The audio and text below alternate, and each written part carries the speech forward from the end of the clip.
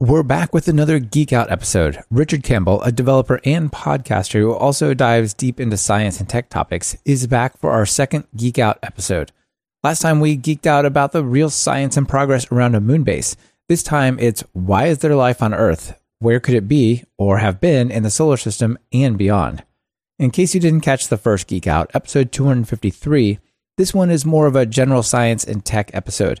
I love digging into the deep internals of all the tools of the Python space, but given all that's going on in the world, I thought it'd be fun to take a step back and just enjoy some fun geekery and give you all something to sit back and let your mind dream.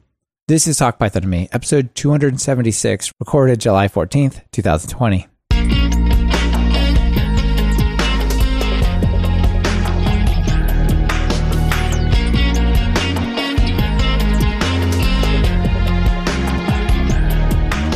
Welcome to Talk Python to Me, a weekly podcast on Python, the language, the libraries, the ecosystem, and the personalities. This is your host, Michael Kennedy. Follow me on Twitter where I'm at mkennedy. Keep up with the show and listen to past episodes at talkpython.fm, and follow the show on Twitter via @talkpython. This episode is brought to you by Brilliant.org and us. Here's an unexpected question for you. Are you a C# or .NET developer getting into Python? Do you work at a company that used to be a Microsoft shop but is now finding their way over to the Python space? We built a Python course tailor-made for you and your team. It's called Python for the .NET Developer. This 10-hour course takes all the features of C# and .NET that you think you couldn't live without. Entity Framework, Lambda expressions, ASP.NET, and so on, and it teaches you the Python equivalent for each and every one of those. This is definitely the fastest and clearest path from C# to Python. Learn more at talkpython.fm/.net. That's talkpython.fm/.net. Richard, welcome back to Talk Python to Me. Hey, man, it's great to be back. I'm flattered. You know, I generally don't have a guest back within a year unless something really special happens. So, was it only February the last time I was on? Yeah, it wasn't that. Let's see. Yeah, February. So it's only 100 years ago, right? Well, yeah. February was extremely long ago, and it wasn't that long ago. Like on wall time, it was 5 months. Yeah, but in societal time, the world, everything has changed. Everything has changed. Yeah, it's astonishing. This is the longest stretch I've been home in 10 years. Yeah. Maybe longer, yeah. And certainly my wife would be the first one to tell you that. Adjusting to having you permanently here instead around of all half the time by the way, out somewhere.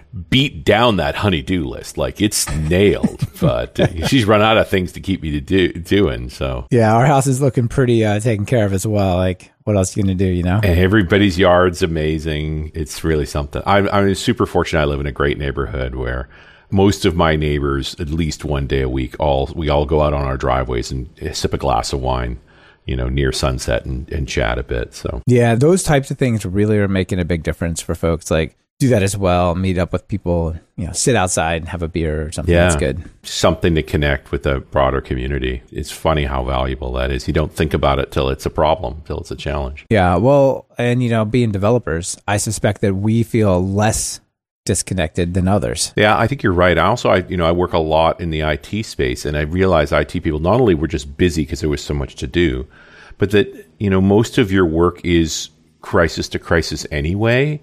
So this was just another crisis to process. In some ways, I don't think they've actually dealt with the reality of the disruption of society because their job is calling them and they're useful and important at this particular time. But yeah, technology's kind of saved our bacon on this pandemic, I think. Not that we're anywhere near done. No, we're definitely not done. Definitely not in the U.S. for sure. But yeah, I think we're pretty fortunate on the timing. But yeah, so 5 months ago, not that long ago, but again, quite a different time. So let's maybe start our whole story here by just summarizing what this Geek Out idea is. Yeah. Previously, you were on talking about the moon base. Right. This was the moon base Geek Out, where we just dove into this concept of a moon base and how people are going to get there, what it might be like, and so on. So we're going to touch on something sort of similar, but not the same for sure this time around. But you've done many, many of these. How many did you say? Like 86 or something? Yeah, I think we're right at 80 right now. And I have kind of stopped making them at the moment because I'm pouring most of my research energy into the book, into the history of .NET. And it's just, you know, it's way more consuming than I realized. Like, I've been doing more interviews just this week as I'm getting through the body of the work and really getting a narrative assembled, seeing the holes, and then good news, knowing enough people that I say I know who to fill this hole with. So I'm going and knocking down more interviews. So yeah, I've worked on that bloody book for 2 years, and God, I hope I can get it done this year, but it's just been a lot. That's definitely a big project. And I know last time you were on, we talked about it. I was killing me then. It still is.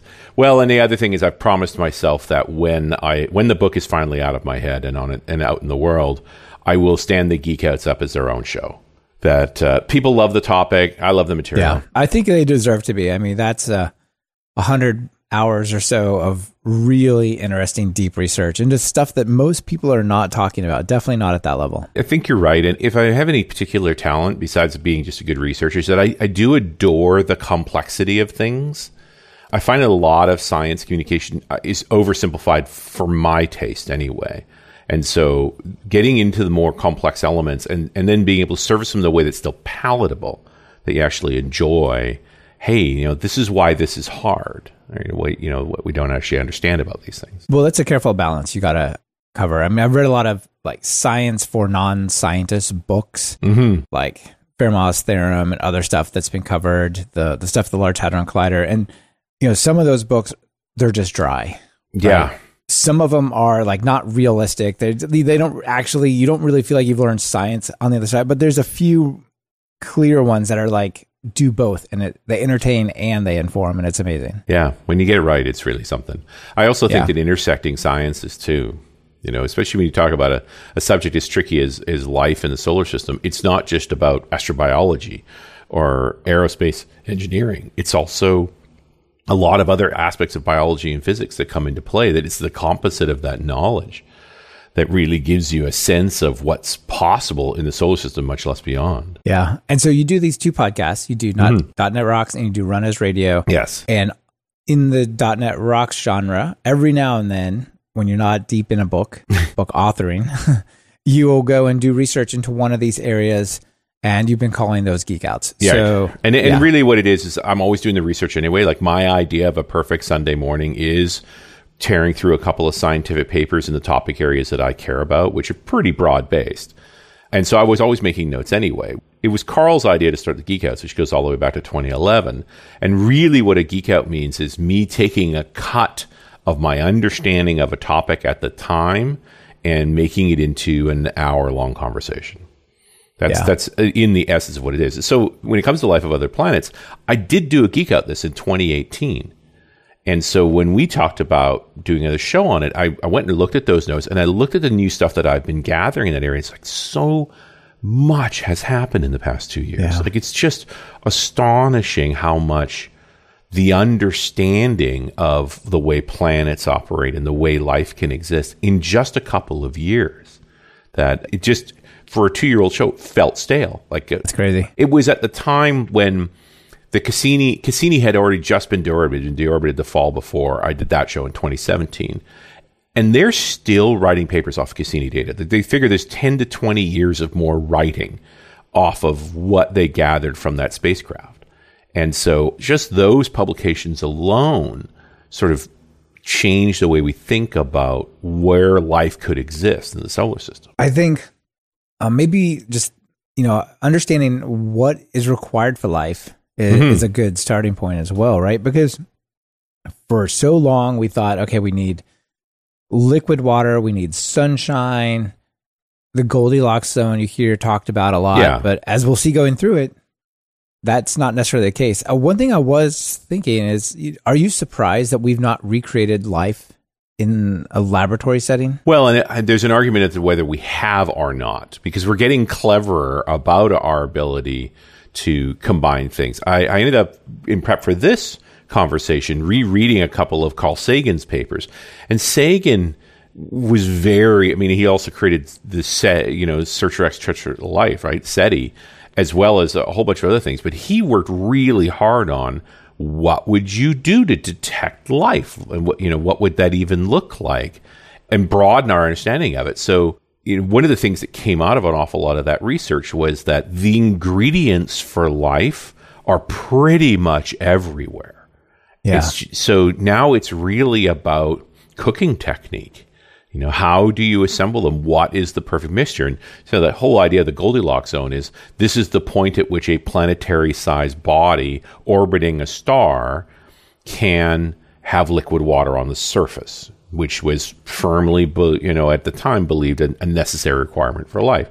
And so as we've started imaging planets around other stars, and there are different kinds of stars like brown dwarfs, like very dim stars, that Goldilocks zone is tremendously closer to the star, but that has other side effects. Like almost certainly when you have close orbiting bodies like that, the body will end up being tidally locked. So you can imagine the effect that you'd have on the Earth if it was orbiting the star, but one side of the planet faced the star all the time. That is, one side is always lit and one side is always dark. Well, that's going to cause some troubles, right? There's some impacts. You think about just the tilt that causes winter and summer. It's super minor. Well, and yet, I think incredibly important. It's when you start looking at the different bodies in the solar system, you see that it's only those small variation differences that may be crucial. I would go a step further, and this is like even more recent reading, is that are the continents essential to life? Not that they're land masses, but that they force warm water to circulate away from the equator and up towards the pole. So what we've known as the North Atlantic conveyor is a pump system, essentially, that exists in the ocean where water is warmed in the Gulf of Mexico and then is drawn up the eastern seaboard of the United States all the way to the Arctic, where the ice there drives that water down, cools it, and that creates this pump. And the side effect of that is that the North Atlantic is substantially warmer than it ought to be. And so it provides more rain and more heat to the northern latitudes into Europe, which makes them far more habitable. Yeah. Europe is super far north, much more than my conception of it relative to other places. Sure. And I think that's partly why, right? And in fact, we have evidence now that in the around 1600s, the conveyor broke down to some degree, and they called it the Little Ice Age, that in Northern Europe, where people were already living, winter got dramatically worse. The canals of Amsterdam froze. So, it makes a big difference. It is part of the dynamics of what makes a habitable world. Where can life evolve and advance? There's a lot of different ingredients in that. Yeah, absolutely. Well, let's start our exploration of this whole idea with what I think of as the two classic thought problems or thought experiments here. And that would be Fermi's paradox and Drake's equation. Right. And so Enrico Fermi, father of the atomic bomb, after becoming the destroyer of worlds, and to his credit, then staying in the process to stop humanity from using them successfully, I might add, so far, then came up with that whole, his paradox was, given that astronomy is showing us just how many stars there are and how many galaxies there are, the inevitability that even if a tiny fraction of the planets that exist can carry life, where are they? Because there should be lots of them. It made no sense. And it was Frank Drake that went deeper into that as part of the original SETI gathering, where he started building this probabilistic formula known as Drake's equation that sort of went down to how many stars have we got? What's the rate of new stars being made? How likely are they to have planets? How, are they in the conditions to support life, which is a big factor of this? And then, does life actually evolve? What's the likelihood of that? Does it actually advance intelligence? And then can it communicate in a way we can detect? And then how long that lasts as a society before it either... Right, before society breaks down and the preppers they die out and whatever, right? This portion of Talk Pythonomy is brought to you by Brilliant.org. Brilliant has digestible courses in topics from the basics of scientific thinking all the way up to high-end science like quantum computing. And while quantum computing may sound complicated, Brilliant makes complex learning uncomplicated and fun. It's super easy to get started, and they've got so many science and math courses to choose from. I recently used Brilliant to get into rocket science for an upcoming episode, and it was a blast. The interactive courses are presented in a clean and accessible way, and you could go from knowing nothing about a topic to having a deep understanding. Put your spare time to good use and hugely improve your critical thinking skills. Go to talkpython.fm/brilliant and sign up for free. The first 200 people that use that link get 20% off the premium subscription. That's talkpython.fm/brilliant, or just click the link in the show notes. Or perhaps evolve away. There's a group of thought that says that the actual purpose of a universe is, like every other composite creature, to make more of itself. And so one of the possibilities is that in the end, a successful universe is one that creates conditions where advanced biological life can form, become intelligent, develop technology that ultimately leads to being able to make their own universes. Which one of the ways you could answer Drake's equation is say the reason we haven't heard from any of other life forms is that the window between you developing technology and being able to make your universe is a few thousand years, and then you're gone. You've moved on. Why would you hang out in this universe? You can make your own. Right. You made your wormhole and you've got the actual perfect place you've designed and all that. I mean, you could look at it the same way as when you climb out of the cave or you climb out of the ocean. Like, it's just the next logical evolution of an intelligence is to go make universes. Yeah.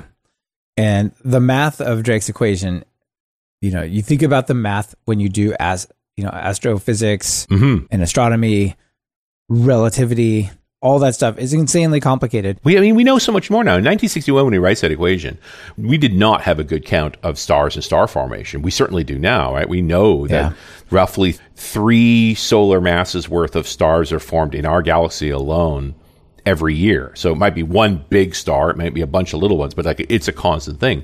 We know that virtually every star we've ever looked at that we're able to see reasonably with our exoplanet systems has planets. Planets are super common. Like everything. That's recent news, right? Yeah, that's within just 10 past few years or so.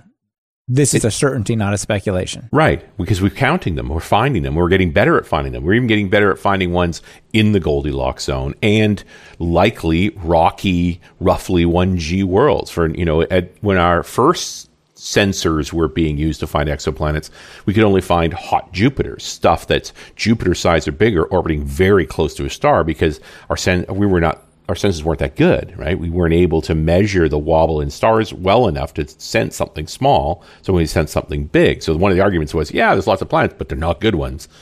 But now, as the sensors have gotten better, we are being able to say that rocky worlds seem to be pretty common too. So every hardening number, every maturing estimate that we've got around Drake's equation points to more, not less, until you get into this life part. What does it really take to support life? And there's where our solar system suddenly is a great example, because we have other planets, some of which, especially when you look at something like Venus, it ought to be life-sustaining. What's gone on there? And again, in the past few years, our knowledge of that has expanded dramatically. Yeah. Yeah, absolutely. So Drake's equation is this interesting, basically 7 or however many factors ways to speculate, because the math is just independent probability times independent probability. Right. Out pops another number. And so let's try to put some concreteness around the speculation, I guess.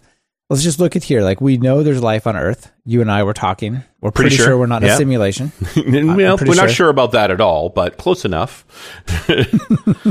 Probability says that we're almost certainly a simulation. Yeah, yeah. So let's just, it's a little bit like you started off, right? Like, we think that it was the sun and the liquid water on the surface and all of that turned out to be most important. But then people started going into the ocean and finding volcanic vents, and that kind of broke some stuff. The Woods Holes finds in the Galapagos is where they first found. They speculate, again, you always have amazing people who can come up with an idea that, hey, look, like there's volcanoes, and there are above ground volcanoes have vents. Why wouldn't underground volcanoes have vents? In fact, why wouldn't there be vents everywhere? And so then they build a theorem around that and say, well, we should be looking for warm spots in the deep water. And so then they build a sensor array and drag it behind a ship, which they did in the Galapagos, Galapagos is very much like Hawaii in the sense that it's literally just a chain of islands made from volcanoes. And they found evidence of potential vents. It leads in the late 70s to the Alvin submarine going down, and they find clams in the bottom of the ocean. Like, what the heck is going on here? And they follow this trail of clams to a black smoker, to a hydrothermal vent spewing iron sulfides into the water, and the water's 700 degrees Fahrenheit, like screaming hot, and it's surrounded by life. Some of it is like surface life, like clams that have found a new ecological niche, living in the dark, surviving off of the plankton that grows around that vent. Some of it is unique to the area, the tube worms and other strange critters. It's just like here, what should have been nothing, should have been a desert at the bottom of the ocean. There is this wellspring of life in the absolute pitch black, but there is chemical and thermal energy available. And so that sort of changed the math. It just said, hey, as long as I have energy in the form of chemistry and heat and still water may be the undeniable one, the intractable one. You know that science fiction used to speculate around the idea of silicon life. I just read a great paper where it said, we like silicon as potential life because it's just one tier down on the periodic table below carbon. We know we have carbon-based life. We are carbon-based life. And so if you stay in the 14th column and you go down one, you get silicon. And it is also a tenetary atom in the sense that it'll make 4 bonds, just like carbon will, but it doesn't make them anywhere near as well as carbon does. And so it probably doesn't work. And it would need, and they get into this idea of carbon combined with water. And you really need to throw some nitrogen in. They call it CHON, right? Carbon, hydrogen, oxygen, nitrogen. You get those basic elements together. That's all of organic chemistry, more or less. Yeah, more or less. And so the water mix might be optional. The good news is every bit of astronomy we've done shows water is everywhere. Water is just, it's not even, and in fact, your amount of available water tells an awful lot about how your planet's doing one way or the other. So water's pretty common. Carbon, pretty common. Like, we're doing all right in those respects. We could probably find life anywhere those things exist. Right. And we found water in the craters on the moon. We found evidence, at least, of water in Mars. We're pretty sure there's actually a lot of water on Mars now. We're just being a little careful going too near it because there's almost certainly life in it. And we don't want to accidentally destroy it. Yeah, that'll be amazing. You've got Venus, which has evidence of something flowing a lot on it. If you look at the shape of the ground. Yeah, the Venus Express mission, which is still in orbit today, but it did a lot of the detailed modern mapping of Venus. So it definitely shows ocean bases and things like that.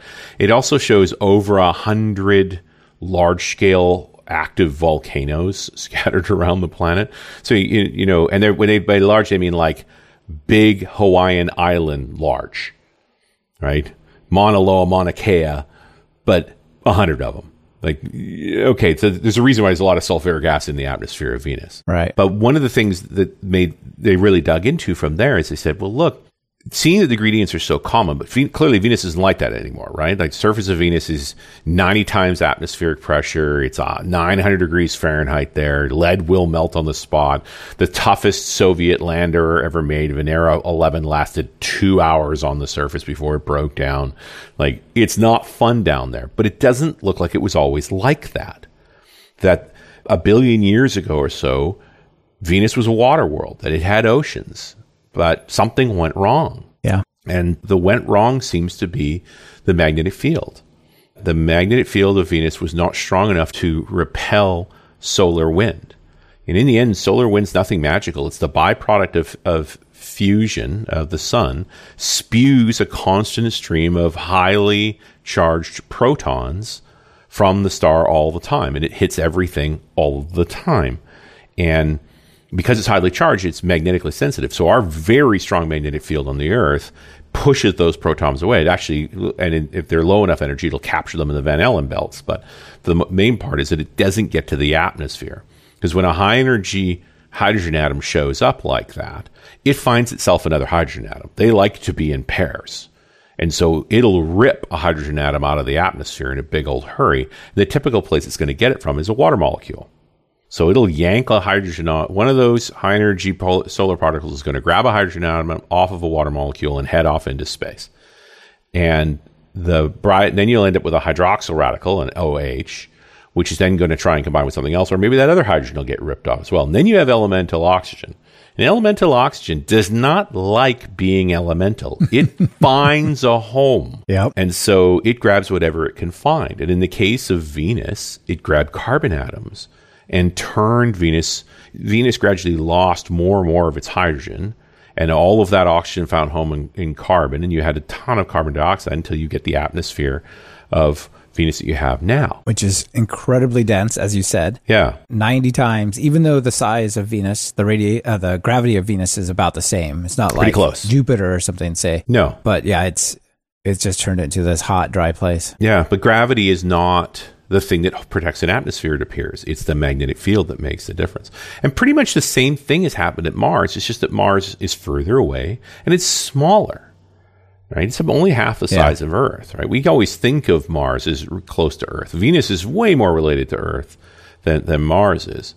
But Mars, too, was once a wet world. Our detailed maps from the Mars Odyssey and other mapping satellites has shown us where oceans ran, and in fact still seeing occasional bursts of water come up, bubble up onto the surface and roll down hillsides and then disappear again because of sublimation, because the atmospheric pressure is so low. But same thing happened. The hydrogen got stripped away, the oxygen found a home, it made a carbon dioxide atmosphere, granted a very weak one. It's also why the planet's red, because it bombed with all of the iron it could find and turned the planet red.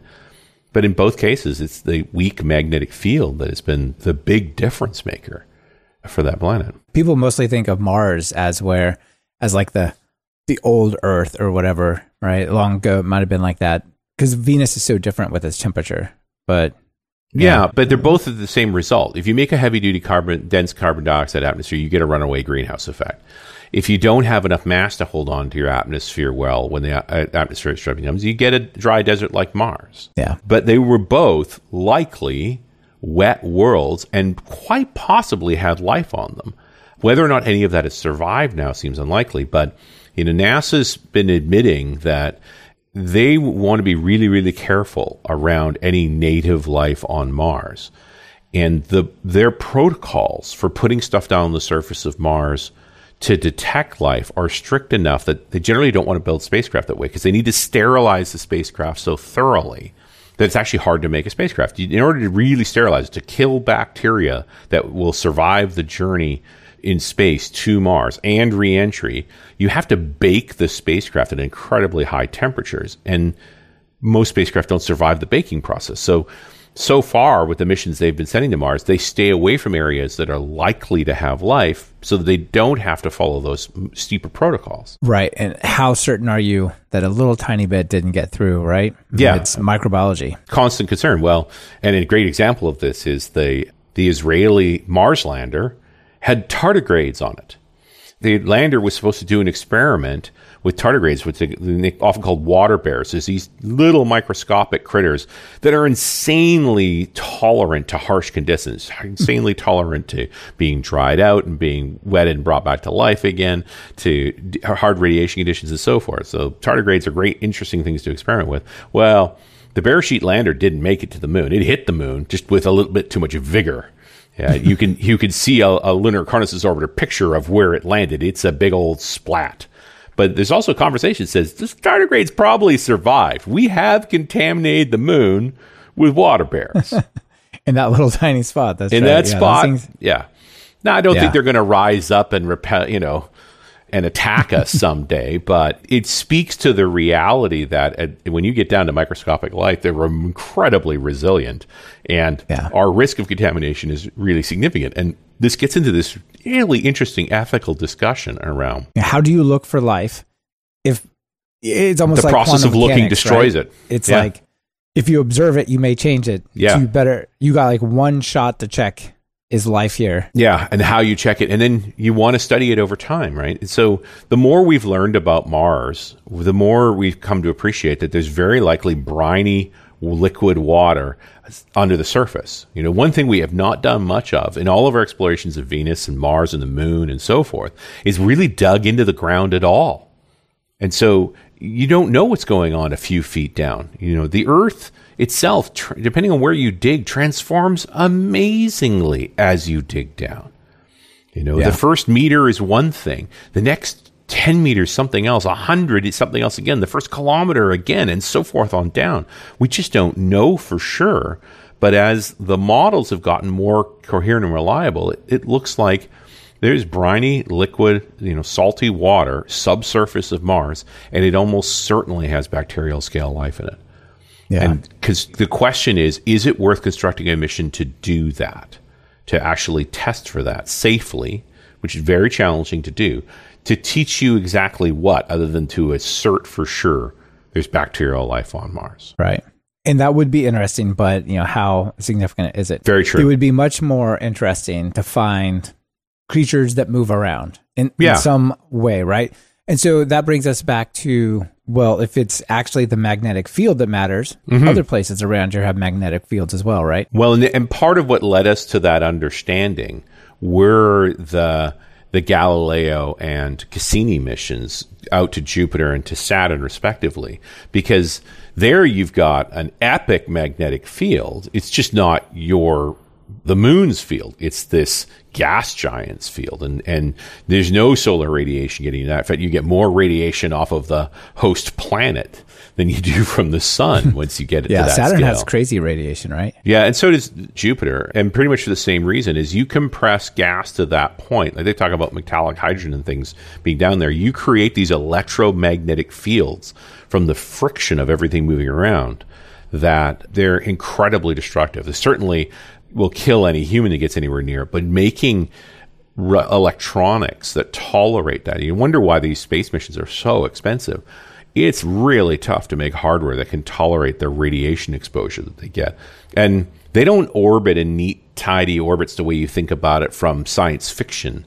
And both Galileo and Cassini did orbits where they got a long way away from the gas giant on a regular basis to decrease their radiation load as well. It helped them also do maneuvers. When you're at that far apogee, when you're further away, it takes very little fuel to tweak your orbit and be able to make a close pass on a different moon. But it means that you have shorter bursts of time at higher speed in those strong radiation belts. Right. You whip by them really quick, take your measurement, and get out. But speaking of detecting life, the Galileo mission, which flew back in '89 out of a space shuttle back when A, space shuttles operated, and B, they were still launching satellites, which they stopped doing because it finally clued into someone after that how dangerous it was to put a rocket engine inside of a space shuttle full of fuel when you're going up. But what was cool about, many things were cool about the Galileo mission. Its mission to Jupiter was great, but part of the way that it got to Jupiter is it actually did a slingshot maneuver off of Venus, and then another one off of the Earth on its way out, which took it about 6 years. But it was Sagan, remember him, Carl Sagan, who said, hey, can we craft an experiment for Galileo to detect life on Earth? Like, given this limited set of sensors that we're going to send to Jupiter to go look at the moons and go to Europa and all those cool things, like, what would we do to actually detect life on Earth? And so he was primarily using spectrographs. So he's imaging the atmosphere to read it and saying, what are the unique signatures in Earth's atmosphere that are life indicators? One of the points he made in this paper from '93 was that there's atomic oxygen in the atmosphere. Because oxygen doesn't like being on its own, it always is going to find something to combine with. The only way you would measure atomic oxygen in an atmosphere is something is producing it constantly. And his argument was that is almost inevitably life. Like he really can't think of another model that is constantly producing oxygen. In our case, it's plants, right? Plant life rose first in the form of algae on the Earth, and it's what pumped oxygen into our atmosphere that created all these possibilities, right? Our ambient atmosphere was mostly nitrogen before that. It wasn't until plant life really got going that we started having ambient oxygen. But he also indicated that methane was an interesting indicator as well, in combination with oxygen. Methane is super simple. It's a carbon and 4 hydrogen atoms. It is created in space all the time. Right, cosmic gases form into methane, right, regularly, and if you got lots of methane, it's probably created that way. But methane does not exist in amongst atomic oxygen very easily. So where it does exist, it means there's some kind of what they call methagenesis going on, or some process is making methane, and it's probably life. And so, the most famous methane producer on the planet for most people are cows, right? Because they ferment their cud, their grass, and a byproduct of that is methane, which they mostly burp out, not the other way. But it is an interesting indicator. That mixture of atomic oxygen and methane is probably a really good measure of life. And the delicious part of this, and it's one of the reasons I bring it up in this story, is so he writes that in 93, makes that postulation, and years later would find that exact mixture elsewhere. And we'll talk about that when we get there. Yeah, for sure. And it's interesting, the Galileo mission was focused on Europa, which is an icy moon in orbit around Jupiter. Yeah, and we have all these moons around Jupiter, right? And Saturn. I don't remember which, but it's like 20 to 80. Yeah, I think you're over 80 for Saturn alone now, because when you start sending spacecraft close enough to actually orbit, the Voyager missions were just flybys. They whizzed by Jupiter and Saturn. They saw a few things, but when Galileo orbited around Jupiter for years, and so found a lot of moons, as opposed to the ones that Galilei saw from a primitive telescope. He saw the first 4. Right. Yeah, but isn't it supposed to be cold out there? It is very cold. There's no two ways about it. And that was the expectation, right? Is that we're going to go see ice balls. And then when they actually imaged Europa, they found there were cracks in the ice. I mean, that makes no sense, right? Like, why would there be cracks in the ice? And not only that, but wherever there was cracks, there was red. Sort of a muddy red-brown. Well, here comes Sagan again. They were trying to figure out what it was, and they had this theory that it was a chemical compound, and so they started making it on Earth. So take your common cosmic gases, the stuff that naturally forms, like methane and ethane, ammonia, hydrogen sulfide, those kinds of compounds, all relatively simple compounds. Carbon with a bit of hydrogen, nitrogen with a bit of hydrogen, that sort of thing. And then expose it to ultraviolet light and a few cosmic rays. And it changes. It changes into a weird reddish substance that is actually really tough to measure. For a long time, they called it star tar, which is a good name.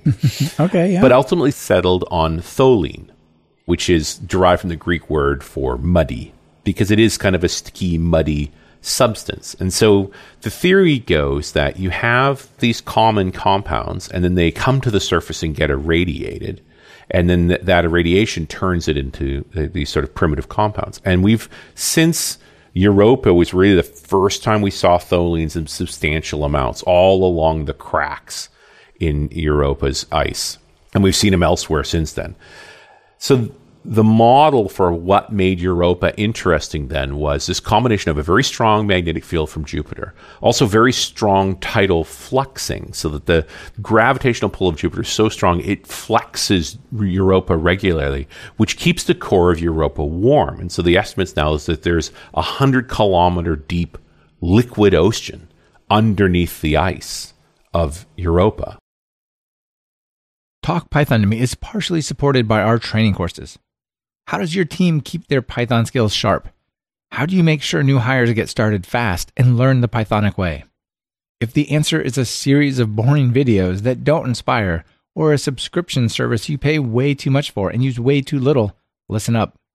At Talk Python Training, we have enterprise tiers for all of our courses. Get just the one course you need for your team with full reporting and monitoring. Or ditch that unused subscription for our course bundles, which include all the courses, and you pay about the same price as a subscription. Once. For details, visit training.talkpython.fm/business or just email sales@talkpython.fm.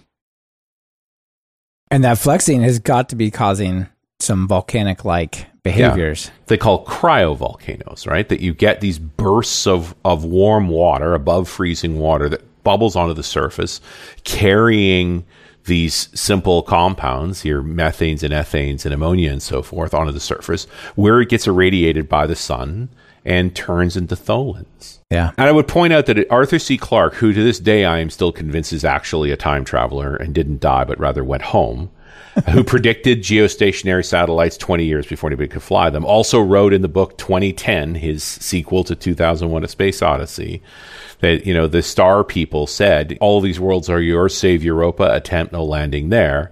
And the first time we get a good look at Europa, it looks like there's something there. Yeah, that's insane. That was such a great imaginative story. And wow, I didn't realize that part. Oh, I remember when the paper, when the stuff came, the reports came out, I looked at it, I was like, how did he know? He keeps being right. It's crazy. Yeah, that is totally crazy. It's totally crazy. Yeah, I would love to see us go there, even with that warning, maybe. I don't know. I mean, the problem is once you go there, the clock is ticking for at least very small microbiology. Well, there are mission proposals like this thing called Jupiter Express where they want to put a lander down on the ice close to one of those cracks. They want to melt their way through the ice and drop a submarine down. Yeah. And motor around in that nuclear ocean. Space heater. You guess what you're going to need, right? A radiothermal generator, which is generally what they use out there anyway, because there's not enough sunlight to really make solar work. And most of those RTGs generate 4-to-1 heat to electricity. So, your typical RTG, like the one that's on the Curiosity rover on Mars, is generating 100 watts of electricity and 400 watts of heat. So you could get a big one and put it down on that ice, and it's not only making electricity, so it's still able to communicate to the surface, but it's also generating enough heat that instead of you trying to dissipate it, you're actually pumping it into the ice to melt your way through it. Yeah. And now you get into the question, like, knowing what we know now, that there's almost certainly liquid water down there, and it's caused by these tidal effects, which means there's cracks in that core. If it's warm enough, maybe there's hydrothermal vents down there. And knowing what we find in our hydrothermal vents, what would we find in their hydrothermal vents? Yeah. It's exciting. It's absolutely exciting. Mm-hmm. And another place that's in this kind of realm is Saturn and its moons. Mm-hmm. So, the Galileo mission was the late 80s, early 90s. Cassini was one of the last of what they called the great observatories. They built these huge spacecraft. They don't build them this big anymore. Cassini was a tank, arguably one of the largest Explorer spacecraft ever built. It's literally the size and weight of a large school bus, of a full-size bus, right? Almost 6 metric tons. Wow. That's like 3 cars. Yeah, a huge machine. Yeah. And left in the late 90s, got to Saturn in 2004, operated for 13 years. It was originally planned for a 3-year mission, but they kept extending it. And in fact, they intentionally deorbited it because what they found in the moon system of Saturn was so profound that they weren't willing to take a chance that Cassini might accidentally crash into one of the moons when they lost control of it when it ran out of fuel. And so instead, they intentionally deorbited it into Saturn's atmosphere. And it sent data right up until it lost control. It hit enough of the atmosphere that it started to spin. But the story of Saturn's, the exploration, of course, the big one was to see Titan. And Titan is the largest moon in the solar system. In fact, Titan is larger than Mercury. It'd be a planet, except that it happens to be orbiting a gas giant. And the Voyager missions had imaged it well enough that they knew it was completely clouded over, incredibly dense atmosphere on it. And so they had a lander on the Cassini mission called the Huygens probe to land on the surface of Titan. And what it found, there's a great video they composed of all of the photographs of the Huygens probe as it descended by parachute down to the surface. It looks like a wet world. The problem is it is extraordinarily cold. Right? It's negative 209 degrees Fahrenheit on the surface. So bring a jacket, right? It's cold. And so the atmosphere is almost entirely nitrogen with traces of ethane and methane. And in fact, there's ethane and methane clouds that rain onto the surface and cause erosion. And there are lakes, bodies of liquid on the surface of Titan. It's just they happen to be liquid methane. Oxygen, It's cold enough that oxygen is frozen solid there. So you would be able to mine oxygen if you get there. And the atmosphere, the pressure on the surface there is about 10 times sea level pressure, 10 bar. Is the atmosphere thicker? It's very thick. And again, it's a decent size. It's not a huge thing, but it's big enough. But so your gravity's low enough and your atmosphere's thick enough that if you could get a warm enough coat and a respirator so you could breathe, you could probably strap a couple of wings onto your arms and fly. Just flap. It'd be enough. You've got enough atmosphere to push against and a low enough gravity, you could probably fly around Titan. Wow, that would be insane. It's like kind of like swimming, but in the whole sky. The problem is that at that level of cold, everything is brittle and hard, and it would be very challenging to function there. But it is, if you were picking candidates for places that humans could live, that's one of them. We just have to solve certain challenge, non-trivial problems. But the atmosphere is thick. Is there life there? It's awfully cold. The water, there is absolutely water ice, but it will be like rock. So intensely hard. Yeah. So maybe not. Who knows? But that was their plan for Cassini was obviously to drop the Huygens probe on Titan because this amazing moon. But they were generally going to image all the moons. They wanted to find some Europa and so forth. And it was Enceladus that stole the show. Yeah, absolutely. Enceladus is the sixth largest moon of Saturn. So it wasn't high on the rank. They expected it. Well, the only thing that was interesting about Enceladus going in with Cassini was it had the highest albedo of any moon. So it was incredibly white, very reflective. So it was expected that it was incredibly white because it was an ice ball. It was just covered in ice, and so it reflected a lot of light. And so after a few orbits in from the initial mission, one of those orbits was going to get close enough to Enceladus that almost as an afterthought, it's like, we should snap a couple of pictures of Enceladus. Like they weren't planning on doing anything substantial with Enceladus. And then one of those pictures, when they got it back, there was a cryo geyser erupting on the southern half of Enceladus, and it was visible in the photograph. Right. They were somehow between the sun and then Enceladus and then the spaceship, right? So they caught it in the light. They could see the cryo, and again, totally unexpected. And to NASA's credit, they rewrote the mission at that point. They just redid it. Okay, that's now an important body. Let's figure out how we do more passes on it. It's active now. We need to see this thing now. And so while they still mapped a tremendous number of moons for Saturn, and it's over 80 now, and they got pictures of all the other bodies and some great, and learned more about the rings, that figured out that there's a cloud formation on the north and south poles, that it's hexagonal. Like they learned astonishing things about Saturn. Yeah. But they really studied the heck out of Enceladus to the point where they decided, as they were getting towards the most extended parts of Cassini's mission, they were going to take a chance. And they made a pass past the south pole of Enceladus within 12 kilometers and ended up flying through a geyser plume. And to the point where the spacecraft almost lost control and spun out. That thing got splattered with that cryo geyser. They took an incredible chance with this machine. They hit like a hose type of thing at 20,000 miles an hour or something, right? I mean, that's crazy. You know when you're bombing down the highway and the guy in front of you washes his windshields and it lands on yours? That. In a $1 billion, 6 metric ton spacecraft, 120 million kilometers away from a pit stop. But the byproduct is that they caught some of that material and they measured it. And you know what they found? What? Atomic hydrogen and methane. Oh, how interesting. It's the same stuff that we'd measured with the Galileo spacecraft, like in the right ratios, where it's like something biological could have made this. And that is just, from what they thought was an icy ball that wasn't interesting to, we have measured unstable compounds in the effluent of this moon that indicate something down there is producing it. And lots of water, right? Well, there's certainly plenty of water and briny water, salty water. And a bunch of other hydroxyls, other light compounds, again, unstable compounds. But that experiment that Sagan had done 20 years before with the Galileo spacecraft, and that piece of research just sort of mapped neatly onto the data set they got back from Cassini's fly-through of the Enceladus cryovolcano, cryo geyser. And it just, you sit back in your seat and go, what have we found? Look, what do we know now? And of course, there's tholins all over Enceladus. To me, this looks like our best hope, honestly.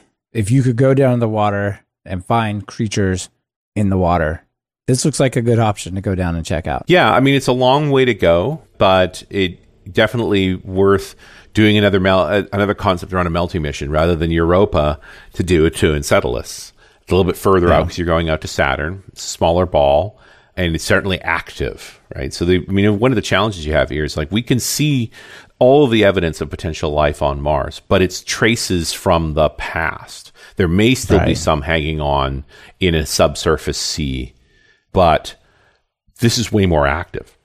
It's just a long way away. Right. What you would find in Mars is probably just biological, as you already said, right? Whereas this, mean, there could be something like a whale down there. Who knows? I would hope for like a barnacle, dude, right? An idea of a filter feeder that means an ecosystem exists where there's microscopic life that eats other really small life that ultimately gets to a filter. Like, that would be astonishing.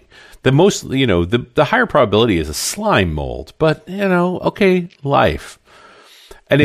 But what's interesting is seeing that this theme happens over and over again, that when you have a combination of a strong magnetic field that protects the atmosphere from solar stripping, and you have some heat in the form of tidal forces or core heating, and you have liquid water also generated by those things, you have these elements come together again that show the precursors to life, or the evidence of relatively simple life. Yeah.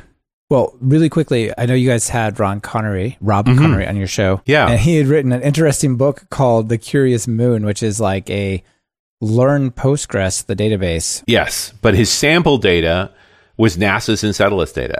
And what's lovely about that is not only is it super real and so forth, and it's a fun book, and I actually helped him edit it. I was one of the early readers on it as well, and we argued vociferously about it. And it is really a good teaching tool. But, NASA publishes absolutely everything they gather. It's part of their basic policies.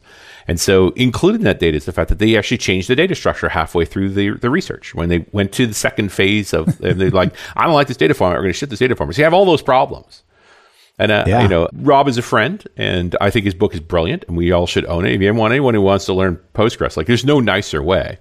And you'll work, and the story he tells is a fictionalized story based on real data is delightful, like just really a fun thing. But that's cool. I definitely want to check it out. Yeah, I totally encourage you. So what we've covered so far was on my radar. These are things that I at least knew about. I knew about the geyser. You look at Venus, and it obviously has what looks like Grand Canyon type of structures in it and whatnot.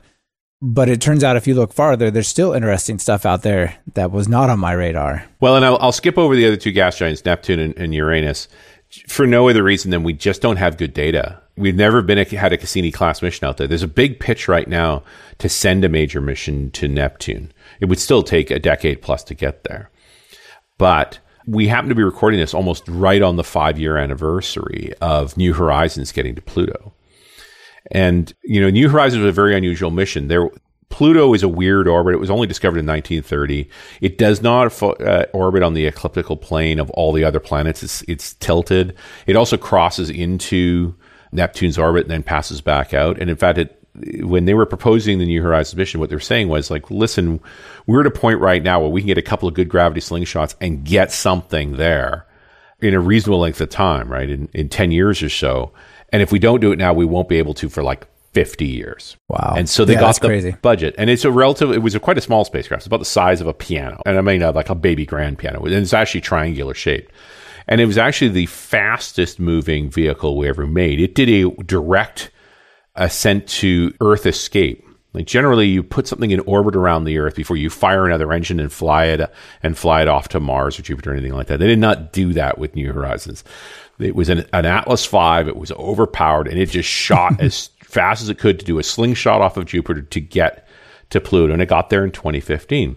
I mean, Pluto at that point was considered a dwarf planet, and it was supposed to be an ice ball. It's out in the middle of nowhere. And the first photos that came back from New Horizons, there was a heart-shaped patch of red, huge, on the side of Pluto.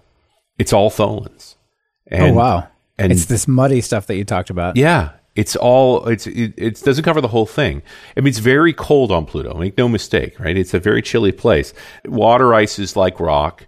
There are glaciers of methane and liquid and nitrogen. It may even snow nitrogen there at times because it does have this oscillation in its orbit that it gets closer to the sun when it's inside the orbit of Neptune and then gets colder as it moves further away. But it had more texture and structure, young structures on it, maybe less than 100 million years old, that indicated activity, a trans-Neptunian object, like something so far, far away. And so again, it just sort of shook us up to this idea that the ingredients for life tend to exist anywhere enough of it can gather to coalesce into a structure. After it made the flyby of Pluto, because it was moving awfully fast, it was only close to Pluto for a few days, they were able to do some tweaks and maneuvering to make a flyby of one other trans-Neptunian object, which they've subsequently named Ultima Thule, which is actually two rocks sort of sticking together, but it looks like it's entirely covered in tholins. Oh, wow. The whole thing is red. Oh, wow. How cool. Yeah. So, the byproduct of this is just this repeated sort of indication that these things keep happening. The chemistry is always there, which brings up the answer to your question, which is why are there no tholins on Earth? I mean, you'd think, other than the tholins we've made ourselves, and the main reason is elemental oxygen. As soon as you introduce elemental oxygen, it is going to rip apart all those tholin compounds. All right. It just wants to react straight away, huh? Oxygen is greedy, right? Oxygen always finds a way to grab, you mix oxygen in with ammonia and you get nitrogen monoxide and water, right? Oxygen always gets in there. So I think what we see in these tholins are these early stages of life. And then as it advances, they get destroyed to become resources as active oxygen is introduced to the system. Right. Wow. So there's a lot of possibilities, a lot of places where this could be. A lot of it is not obvious. It's underground or it's something, but especially those moons sound really, really interesting to me. Yeah, and definitely a lot of energy around, can we make another mission to Enceladus and land on Enceladus? Yeah. And maybe not actually bore through the ice the first try. The chances, I know they're doing experiments now in places like Antarctica to see, can we actually melt through the ice kilometers? Because we don't have good enough measurements right now. Maybe we start with an orbiter. The problem is the flight times are a decade. Like you pretty much commit to a lifetime. So it takes you 5 to 10 years to build a mission, 10 years to get there, and 10 years to operate it. That's a career. Yeah, that's just insane, the timescales he's work on. And I think we'll probably be coming back to that in a second here. But I think one of the things that's happening recently that's pretty interesting is, what do we do if we want to have people go to other places? Right. So what we talked about so far is, is there life around, black smokers or some other potential thing, or was there previously life on Venus? But there's some really wild ideas, like maybe we could live on Venus, even though it's 90 times atmospheric pressure and it's 900 degrees and whatnot. So there's a spot on Venus that is almost 1G and it's 1 atmosphere of pressure and it's 50 kilometers off the surface. So it's for the most part, above the sulfuric acid clouds, which is good, although we can make sulfuric acid repellent materials. It has a ton of solar power, about 40% more than Earth. And its atmosphere is so dense that you could put a balloon filled with nitrox, with breathable air in there, big enough that you could build a town in it. And it would simply it would float on the atmosphere at that altitude. So cover the top of it in solar panels. Since it's at 1 atmosphere of pressure, if you get a hole in it, it's not like the air rushes out. In fact, you probably make your sphere just slightly higher pressure, so you tend not to have the carbon dioxide come in, but you had the atmosphere come up, but you could easily stitch it back up again. Yeah. There was a concept mission developed called HAVOC, the High Altitude Venus Operational Concept, using essentially blimps and rockets to go and explore at that altitude around Venus. But one of the most interesting realizations was that the atmosphere composition at that level has lots of carbon and oxygen and even some hydrogen still. There's still some water vapor at that level. Lots of nitrogen, sulfur, and it's all in gaseous form. So if you want to live off the land, if you want to do in situ resource utilization, you just need a gas pump. You just pump the gases from the atmosphere in. And then typically what you do is you chill it, because each one of those compounds turns to a liquid at different temperatures. So you literally are doing cryofractionation, and you separate out each of the fluids into the respective elements, and then you use them in chemistry. You want to make breathable air? No problem, right? You need to make some carbon structures? Yeah, we got those. No problem. Like all of the compounds you need to take care of a lot of your consumables, they're there. It's just that you're building a cloud city, which is weird. Like that's straight science fiction stuff until you understand how dense. That is straight out of science fiction. Yeah. Except the atmosphere is so dense. You don't have a buoyancy component. Your breathable air is buoyant. And it's the only place where you'd be able to go outside without a pressure suit. Now, you'd still be wearing something because there's droplets of sulfuric acid, but it turns out Teflon repels sulfuric acid just fine. So imagine wearing a bodysuit, Teflon coated, helmet on, you've got a respirator, but you're not under any pressure. You're not inside a balloon like you are in a spacesuit, so you can move very freely. It's going to be very bright. You have enough radiation protection because there's enough magnetic field and there's enough atmosphere to protect you there. So it's unique outside of the Earth. 1G, 1 bar of pressure, sufficient radiation protection, ton of solar power. And some resources. Yeah, and eventually you could build out the infrastructure to have enough resources to at least keep yourself in water and air. Yeah. It's more compelling than it ought to be. That is such an insane idea, but it sounds actually better than living on the moon or living on Mars. Well, because the moon's always going to be almost, not quite a camping trip, but definitely an outpost. It's always going to need supplies. Yeah. But, and Elon's keen to get to Mars because with Mars, everybody can relate to Mars. You can see its surface. It sort of has an environment to it. We've made movies about it. But the radiation protection on Mars is simply not adequate. So, all of those cartoony, science fiction-y, we're going to build a city on Mars is not likely. We'll more likely build underground. There has been enough volcanic activity over the millennia on Mars that there are significant lava tubes, so the pre-formed tunnels that you can put a pressurized habitat into. You're always going to have to wear a pressure suit. The atmosphere is simply not strong enough. It's less than 1%. So you're going to have all of the spacesuit problems, which are not trivial. When you get into that low pressure environment, you have huge electrostatic problems. You have the perchlorates, which are an iodine compound that we find in very deserty areas on the Earth as well. The Atacama Desert in Peru has perchlorates, but perchlorates are everywhere on Mars, and they're quite bad for humans. They're quite a nasty contaminant. They have to be chemically processed out, which is not energy cheap. Right. Energy's expensive out there. You're far from the sun. Yeah. Solar panels are not great there. We make them work on golf cart sized machines, but as soon as you get any bigger than that, like the Curiosity rover is about the size of a Mini, and it just couldn't be solar powered. The solar cell panels would be too large. So it has an RTG, a radiothermal generator on it. If we're actually going to put humans on Mars, we're going to need nuclear power of some form. And there's a bunch of interesting technologies around that'll make it feasible.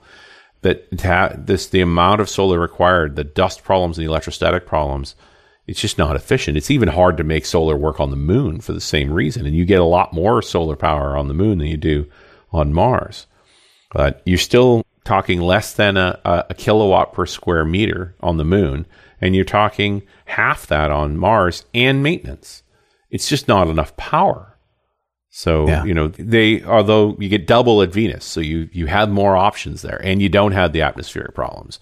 You're still going to need to do some maintenance because they're going to have to resist sulfuric acid and things like that. But it certainly has more possibility. Heat will be a challenge. But none of these planets is going to be... If Elon built it, if he built his Starship, would you go? Would you take a trip? Oh, yeah. But I'd want to come back. Yeah. I'll take a ride for sure. I don't have the money for the current generation of space explorers, but the side effect of when Starship works, it's not going to be the trip to Mars. It's going to be interesting. It's going to be orbital hotels. Yeah, because they suddenly get way more feasible. Now it's like I could buy a house or spend a week or two in orbit, and that's I'd be tempted. Got a house. Raised my kids. I'm happy to spend their inheritance at this point. Would be like a really different cruise. Yeah, really extraordinary cruise. Right? Very, very expensive. But, this may well be coming in our lifetime. Especially, Starship is going to take longer than Elon plans, but then everything Elon plans take longer than Elon plans. But his design seems essentially sound. And if he has 100% reusable spacecraft so that we're only paying for fuel... Now we're talking pennies a kilo into orbit instead of hundreds of... he's gotten... Even Falcon 9 is below $2,000 a kilo to orbit, which is astonishing. Like, it's a revelation. It is literally an order of magnitude improvement. Yeah. But Starship would be 3 more orders of magnitude. Like, now 20 cents a kilo? Like that. That is insane. You're in the ballpark. If anyone's going to do it, that guy's going to do it. He's got don't count Bezos out. The only reason, Elon is a showman for a reason. He needs money. Now, he's mostly showing off to his billionaire friends, right? It's Sergey and Larry that are funding him a lot of the time. But Jeff doesn't need the money, which is why he sort of keeps it to himself. Yeah. I think we may get surprised by him that New Glenn is further along than we realize. And that is one heck of a rocket design. And it'll obviously be different than what's known because he keeps himself close to the chest. But his mission is not to put humans on Mars. He's much more in the O'Neill cylinder category. He'd like to build learn how to mine asteroids, build structures in space, and build 1G habitats. Gravity wells are dumb. Like, why would you go back down into a gravity well and make it expensive to get flying around? When I can hollow out an asteroid, put some artificial light in the center of it, spin it up so that you have 1G, and fill it full of people and wildlife and resources. And anytime you want to go back into space, you take an elevator to the center where there's no gravity again, and out to a non-rotating rim where you can hop in a spacecraft and take off. Yeah. Now, that's a tremendous amount of technology. That's probably decades worth of work.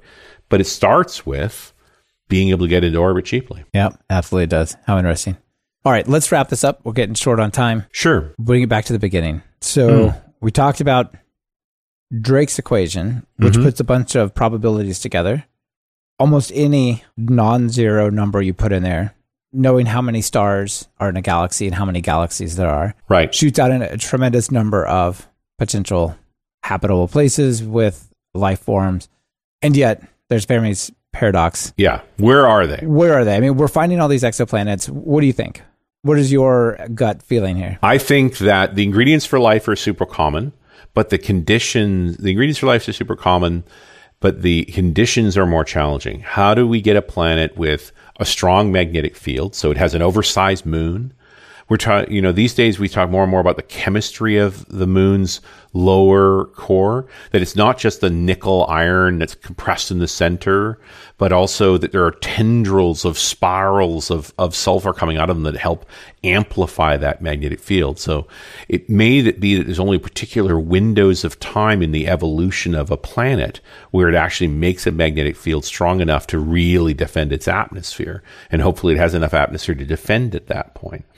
But then also is cooled down enough that the floating pieces of land that create land masses don't float so freely that they're just one big land mass so that you have a homogeneous life on it, but rather start to stick to each other and break apart and create plate tectonics that then create these currents that level out the atmospheric and weather patterns and all that, right? But also create conditions for rapid evolution. What happens when you fragment the landmass up is you create micro environments for evolution.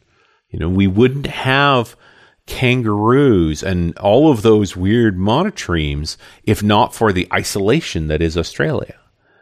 And so how do you create conditions where different things can evolve and then encounter themselves later? And I think continental drift is an important part of it. So you need a planet that is hot enough and energetic enough that it's making a strong enough magnetic field, but cool enough that its plate tectonics exist and are fracturing land to create that petri dish of evolution. Like now you're starting to get into tougher numbers. Yeah, it's getting smaller. And then throw into that little indicator I threw in at the beginning, which is when you finally evolve a tool building life that starts developing technology and they go up that hockey stick of technological advancement, how long before they wink out of existence as far as we're concerned, either by destroying themselves or by evolving beyond this universe? Yeah. And the other thing that comes back for me all the time is you talked about, let's just go visit, Pluto? If we do it at the right time, it'll only take 10 years of flight time. If we do it the wrong time, it'll take 50 years of flight time. Or never. And that's just within the solar system. Space is so big that I think it breaks our conception. Like, oh yeah, there's a billion of them over there, but they happen to be so far away that it's inconceivably far. The thought of going there doesn't make sense. Like generations won't, how many generations do you need to get there? But let me throw you a wrench into those numbers for you. We use chemical rockets right now which burn very brightly, very briefly. There are better rocket engines. And not that I know that we have the answer to this, but we have a few good ideas about better engines, nuclear engines being one example of it. But imagine at the right period, right? This is certain moments where it makes sense to fly between the Earth and Mars. So I picked the right moment to fly between Earth and Mars, but I have a very special spacecraft. I have a spacecraft that can accelerate at exactly 1G. Okay? So it's like normal Earth gravity. The engine runs continuously. So I'm going to burn continuously at 1G of acceleration towards Mars till we get about halfway. Then I'm going to turn around and I'm going to burn at 1G to decelerate so that we arrive at Mars. How long did it take me to go from the Earth to Mars at 1G of continuous acceleration, deceleration? 1G. Yeah. How long does it take now? 18 months? Yeah, 4 to 6 months, depending on a bunch of factors. I don't need you to do the math, friend. I'll just tell you. I think I'm going to say 1 month. It's 3 days.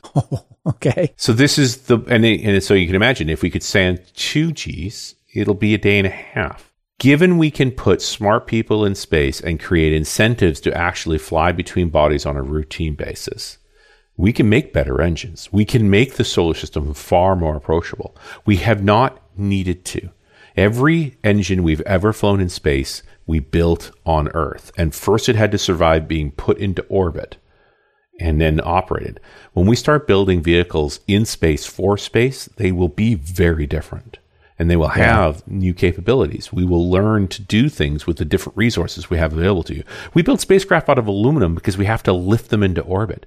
It makes no sense to do that once you're in the weakest space. Metal that melts really easily. Yeah, it has a whole ton of problems. And it's not that common. You know what would be easier to find?